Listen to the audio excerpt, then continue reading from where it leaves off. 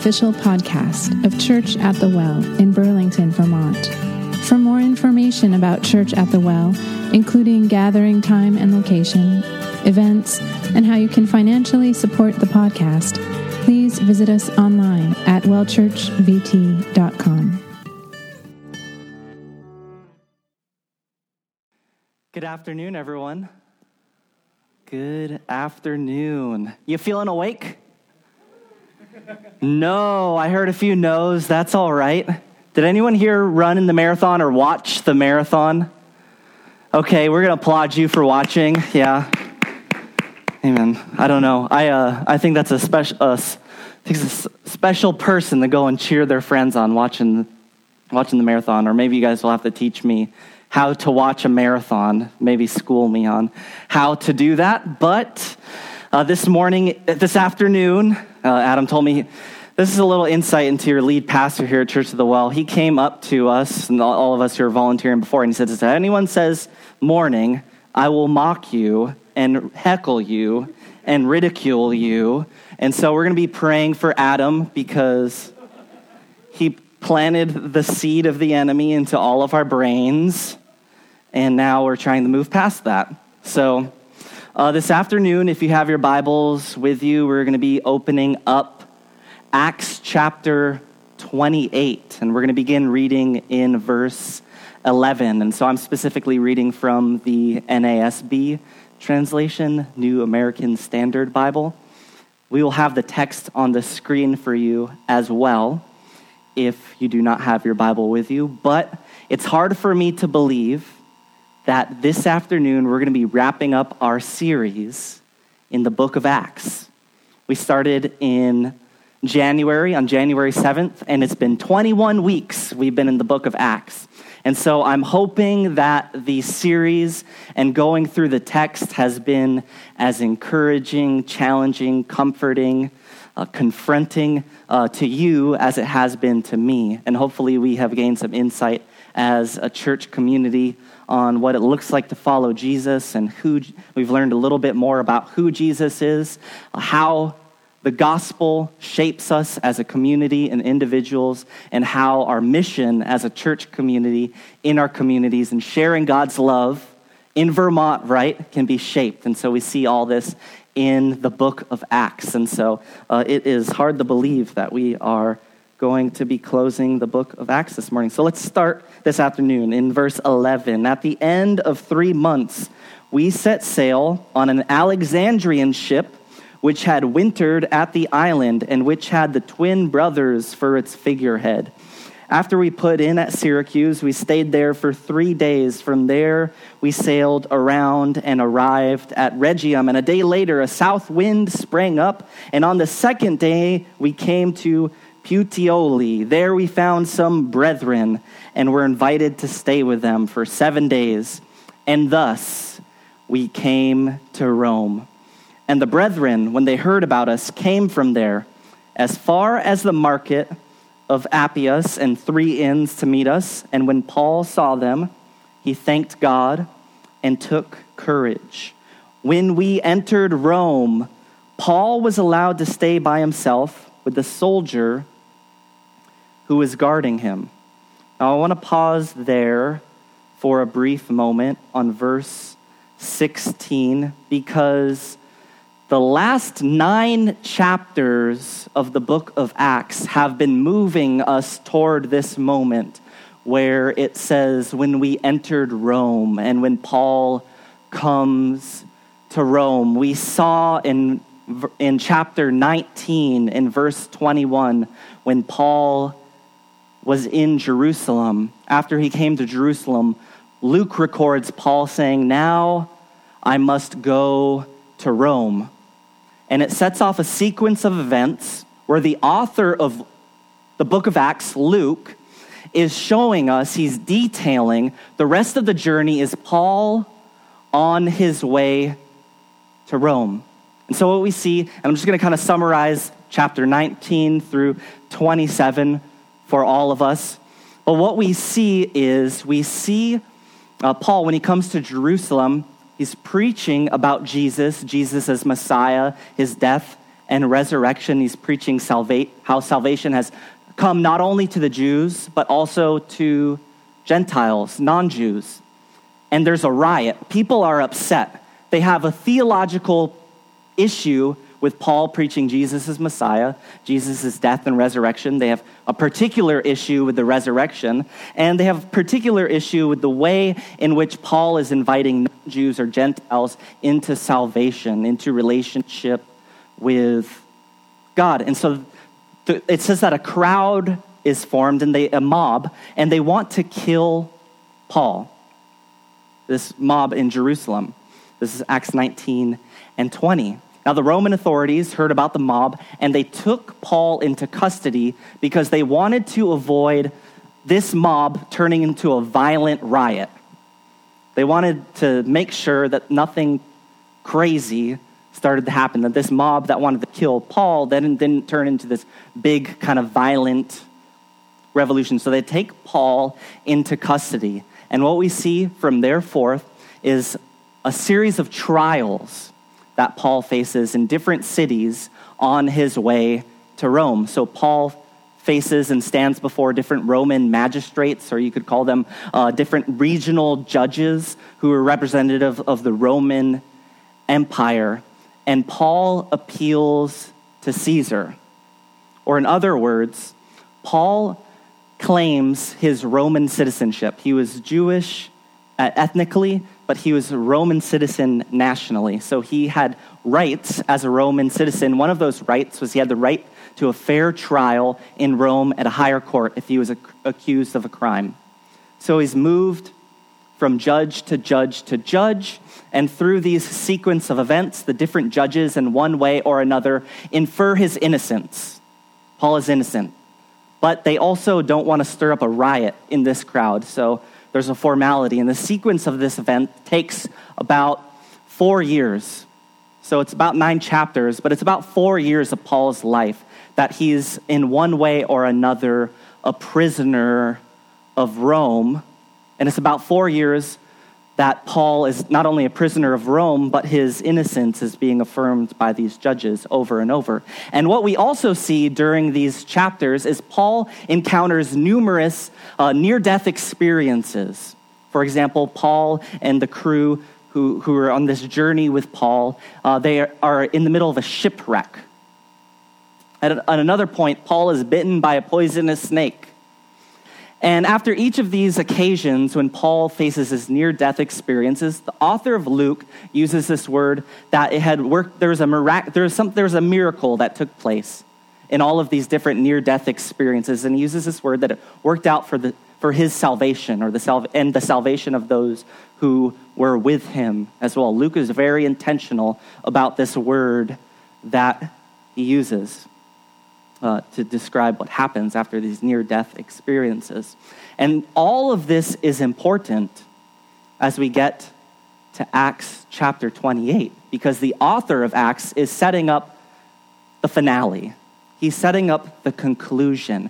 He's building tension. He's building suspense in the narrative. And when we come to Acts 28, we have all sorts of questions about the narrative. What's going to happen to Paul? What will the outcome of his trial be? Will he win his case before the Roman authorities? Will Paul be killed? Will Paul face execution in Rome, and then somehow will it work out for his salvation? Will there be some sort of miracle when we come to Acts 28? And the finale, the conclusion, is, I think, surprising. I think it is surprising. So let's continue reading on in verse 17 of Acts 28. After 3 days, Paul called together those who were the leading men of the Jews.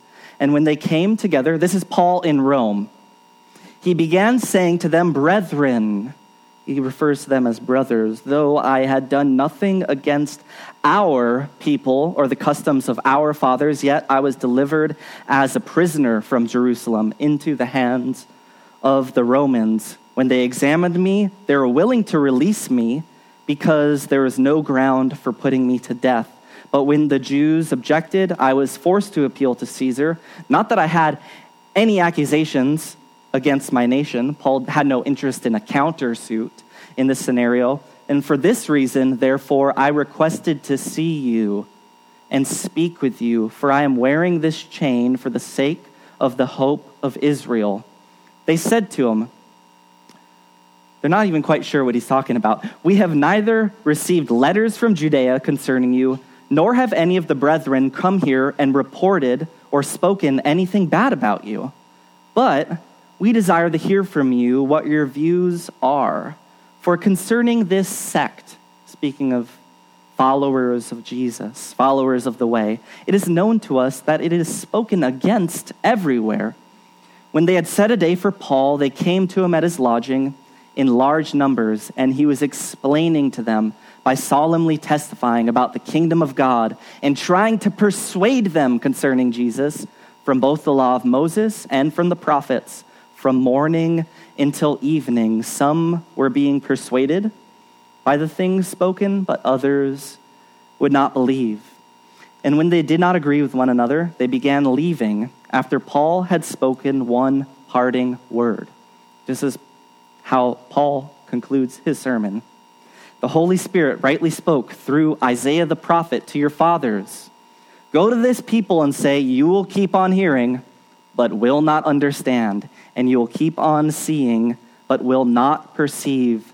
For the heart of this people has become dull, and with their eyes they scarcely hear, and they have closed their eyes. Otherwise, they might see with their eyes and hear with their ears and understand with their heart and return, and I would heal them. Not the friendliest word, we might agree. Therefore, let it be known to you that this salvation of God has been sent to the Gentiles. They will also listen. Verse 29, when he had spoken these words, the Jews departed, having a great dispute among themselves. That's how you know it was a good sermon, right? And he stayed 2 full years in his own rented quarters and was welcoming all who came to him, preaching the kingdom of God and teaching concerning the Lord Jesus Christ with all openness, unhindered. And the book of Acts concludes.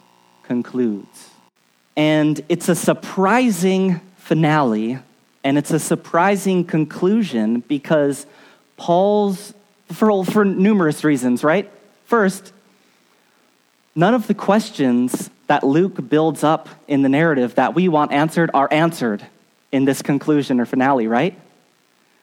What happened in Paul's trial? We're not let into the details. We can infer from different things in the text that his case was probably dismissed or his case, or he won his case.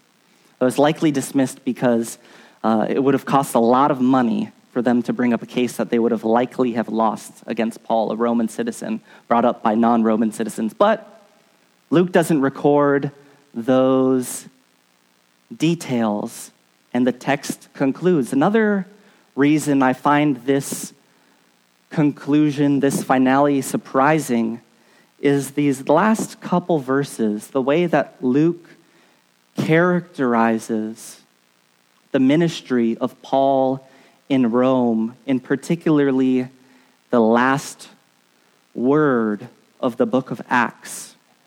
And he says that Paul was welcoming all who came to him, preaching the kingdom of God and teaching concerning the Lord Jesus Christ with all openness, unhindered.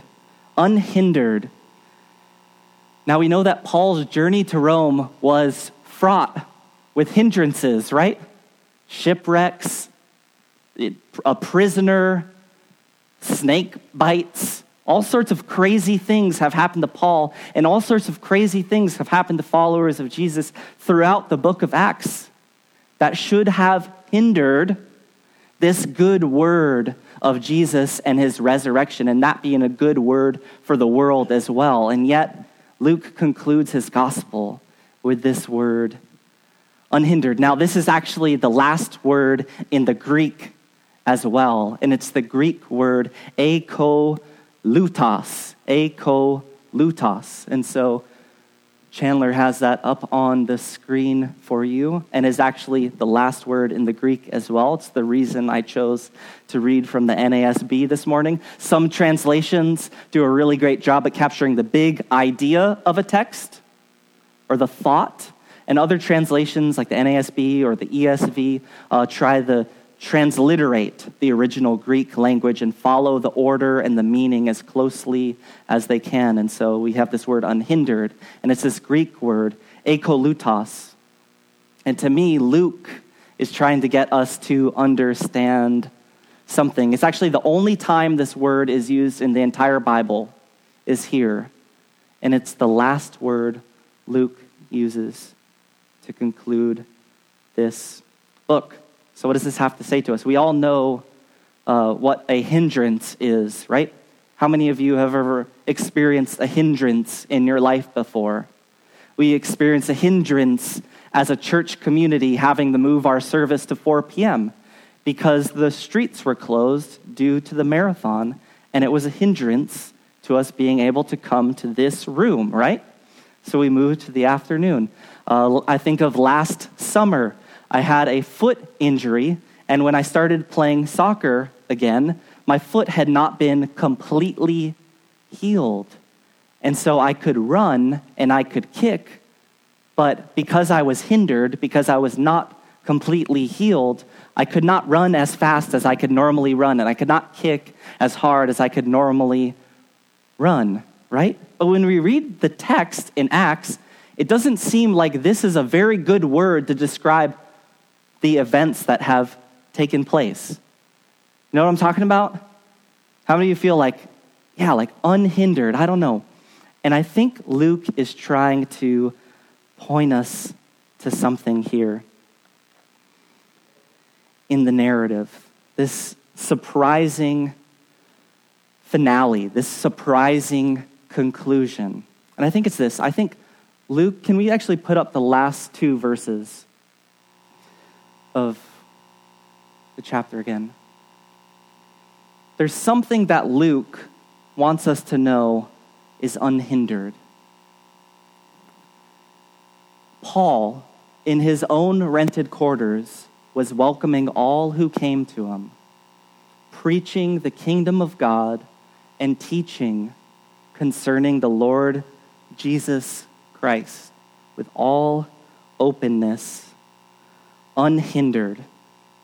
I believe that Luke, in his parting chapter, wants to turn our attention as readers of the book of Acts to the power of the gospel and the power of the Holy Spirit at work in the life of the church as the influence that propels the church into fulfilling and participating with God in his mission of sharing his love with the world.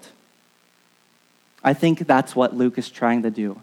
He wants to be very clear to the reader that the hero is not Peter, it's not Stephen, the martyr, and it's not even Paul, the man who planted all these churches and survived all of these miraculous things and brought this word to such a large audience. But it's the Spirit of the resurrected Jesus and the power of the gospel, the good news, the proclamation that a way to God and knowing God and being reconciled with God has been made through the person of Jesus. Salvation has been completed. Now, it's faith in this Jesus and this good news that leads to a life that is akolutos,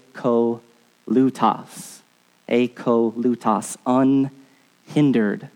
Luke wants to be clear that a life that is akolutos is not one without hardship or without trial, but it's one that is rooted in the deep, good work of Jesus.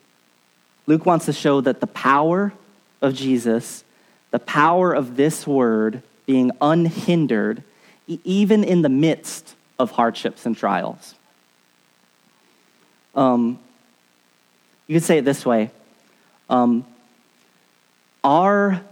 akolutos, or our living in an unhindered life, is not to be determined by our circumstances. Not determined by our circumstances, but a life that experiences akolutos, freedom, openness, through the power of the Spirit of God in the gospel, is actually found in the power of Jesus himself and the power of this good word. So, what do we see Paul doing? Welcoming all, preaching the kingdom of God. Now, we've seen throughout the book of Acts that the kingdom of God is more expansive, right, than anyone thought previously. It's invitation to all people, to the whole world, Jew, Gentile, Hebrew, Greek, male, female. The author of Acts wants to emphasize that the good news continues to be good news for everyone. Even after Paul's message was rejected, Paul didn't reject anyone. Rather, he welcomed all who would hear. And so the word that Paul preached was not hindered, was akolutos. It was not hindered by race, gender, socioeconomic status, nationality. The word Paul preached would also not be hindered, this is what Luke wants to show us, by the Roman Empire, right? There's something subversive about, you can throw up those last two verses, you can just keep them up there as well. Paul's teaching concerning the Lord Jesus Christ. Paul's preaching centered on this idea of Jesus as Lord. Now, this is significant as Paul is doing this in Rome, the heart of the empire. And the heart of the empire was governed by, can anyone answer me? Rome is the leader. Caesar, right? Caesar had a series of propaganda slogans that were used throughout the Roman Empire.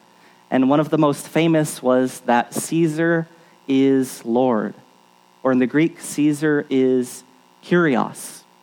Another way that Caesar referred to himself was as the Son of God. And the propaganda was shared that his euangelion, the good news of the empire, was that peace was being extended through Caesar as Lord, the Son of God. And so there's something subversive about Paul teaching Jesus as Lord in the heart of the empire.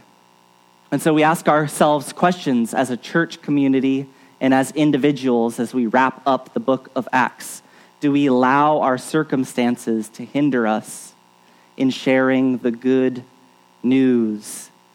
Do we allow our differences with others to hinder us in our sharing of the good news? Do we allow our allegiances to temporal objects, structures, systems to hinder us in our sharing the good news? And when I use this phrase, sharing the good news, I mean not only just sharing that with others, but we also are participants of. We get to share in the good news ourselves, right? How many of you have ever felt hindered in your life, right? And I think the key is to focus not on our circumstance, but to focus on the good news of Jesus that is akolutos. It will never be hindered, not by death. It's rooted in the resurrection of Jesus, his conquer over death.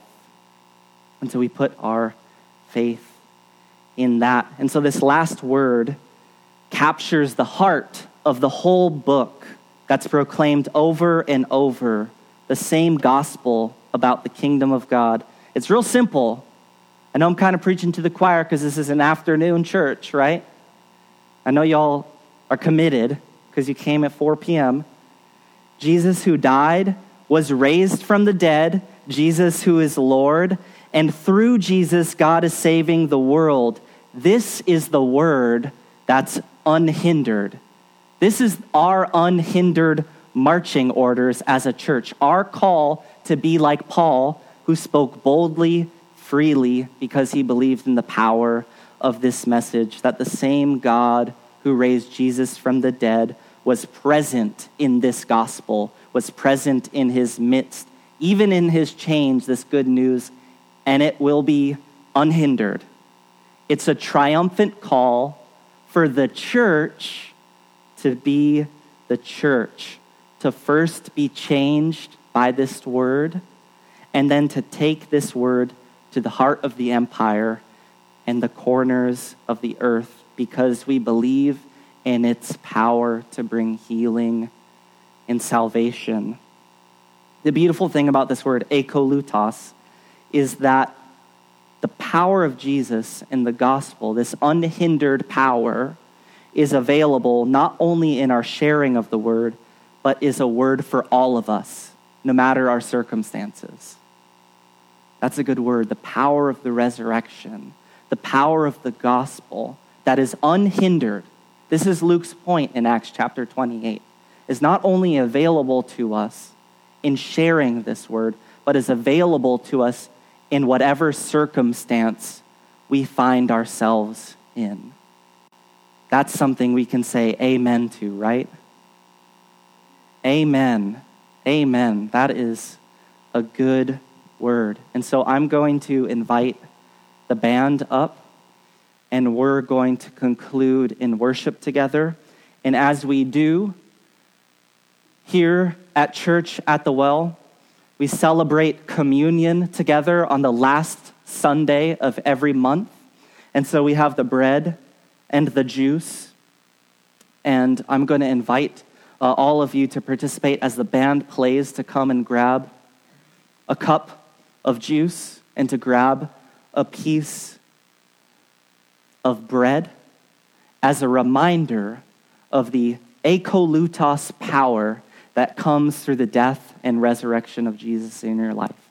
The good news. And so if you're a follower of Jesus, this is a time to remember his death and his resurrection. And if you want to follow Jesus, I would invite you as well to use communion as an opportunity to profess Jesus as Lord in your life. If you need that akolutos power, as the rest of us do as well. The only power that saves. Thank you for listening to our podcast. Church at the Well is a community reintroducing Jesus in Vermont through worship, service, creativity, and community.